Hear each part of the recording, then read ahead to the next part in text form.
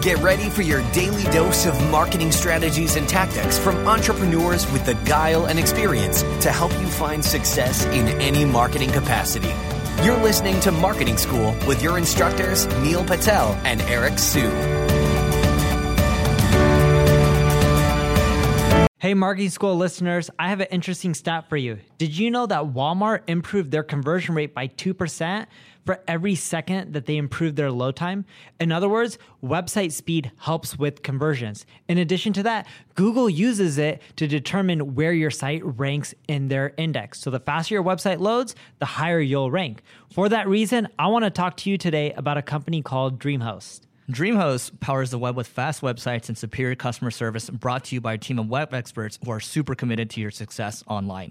We've worked with them to create a special offer just for Marketing School listeners. All you have to do is go to dreamhost.com/marketing school to learn more and get your website online today. Welcome to another episode of Marketing School. I'm Eric Siu. And I'm Neil Patel. And today we're going to talk about how we live in a world where common sense is no longer really common. So what do you think about how the world is today? Yeah, the world is really crazy, right? So forget all the political stuff that's happening.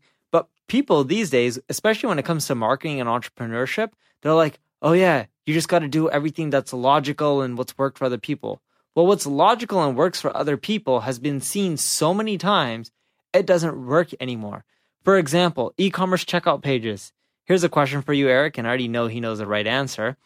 Does it convert better to have all the form fields on one page and make it simpler and easier for people? Or does it make sense to break it down into 2 steps and make it more complicated and give people more clicks? Most people would say number 2. They would say number 2, as in which one's better, the more clicks? They want more steps. Most people are like one click. Most people say want the one-step checkout. Sorry. Yes, yeah. But you're saying number 2. And why does number 2 convert better? Because, well, I've seen it convert better. Because here's the thing: when you do number 2, instead of having everything on one page, it's less overwhelming, right? Yes. And you get people to micro commit. Yes. Yeah. Yeah, and what he's talking about micro commitments is when you get someone to put in their name and email address, and then they see the rest of the stuff, they're like, oh, well, I already put in my name and email. Might as well complete the rest. And you roughly see like a 10% increase in conversions by breaking out your checkout pages into multiple steps. But most people would be like, that's not usable. It's just easier and it makes more common sense to just have everything on one page. But the world is changing in which what you think is best isn't always what's best for your business. Another example of this is, let's say you're doing a website where you're letting people to buy your product. Now, Mike Chang, I don't know if he does this anymore, he would have asked you to fill out a quiz or responses to specific questions to see if you qualify to buy his product. You're just like, wait, just think about that. He used to end up being, and he sells fitness products, where he just wouldn't let you click a buy button and buy right away. You would have to qualify yourself, and then you can end up buying his product, right? Again, think about that. He's saying if you meet the requirements, you can end up buying. If you don't, you can't buy. And by doing that, he was getting more sales. And Instant Checkmate does the same thing. Have you seen the Instant Checkmate site? No, what's that? Let me see. Instant Checkmate is the people search site. So you put in anyone's name and then they make you wait like 2 minutes. Yeah. They make you wait like a few minutes before you actually see like the background check on someone. They have the information right away. And you would think showing people the information right away is more usable and convenient. But by making you wait and they keep doing all these searches, what they found is you're much more likely to convert because you've been waiting. It goes against logic and common sense, but that's what's working in marketing these days. Yeah, just to give you a couple of more examples. I mean, when you think about, people are like, people are like, oh, we want to get results quickly. People are very fickle, right? So people don't write long form landing pages anymore. But here's the thing. When you look at long form landing pages, I actually just saw a James Altshuler ad about cryptocurrencies. So I think he's doing something around cryptocurrencies now. And it is super, super long. And it kind of goes against logic, right? People just want things quickly in today's world. One-click upsell or one-click buy from Amazon, right? Or, any of these e-commerce sites.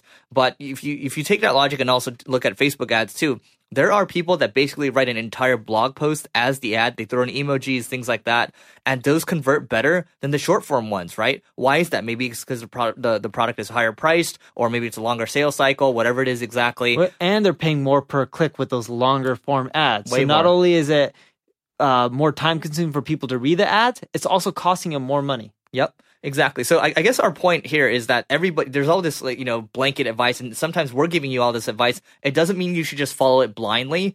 Common sense is not common all the time, right? You got to think about, maybe 50% of what we give you is true, but the other 50% is based on the advice or your experiences based on your industry and your knowledge of what's going on.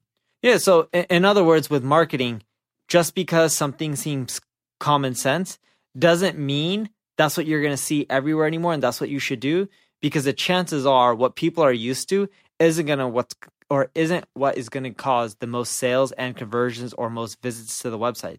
You got to start thinking outside the box and doing things unconventional, because if everyone's getting hammered by the same stuff, the same messaging over and over again, they're used to it. That's why you have banner blindness. But the moment you switch things up and do things that are out of the box, that's when your marketing starts exploding and growing in a really good way.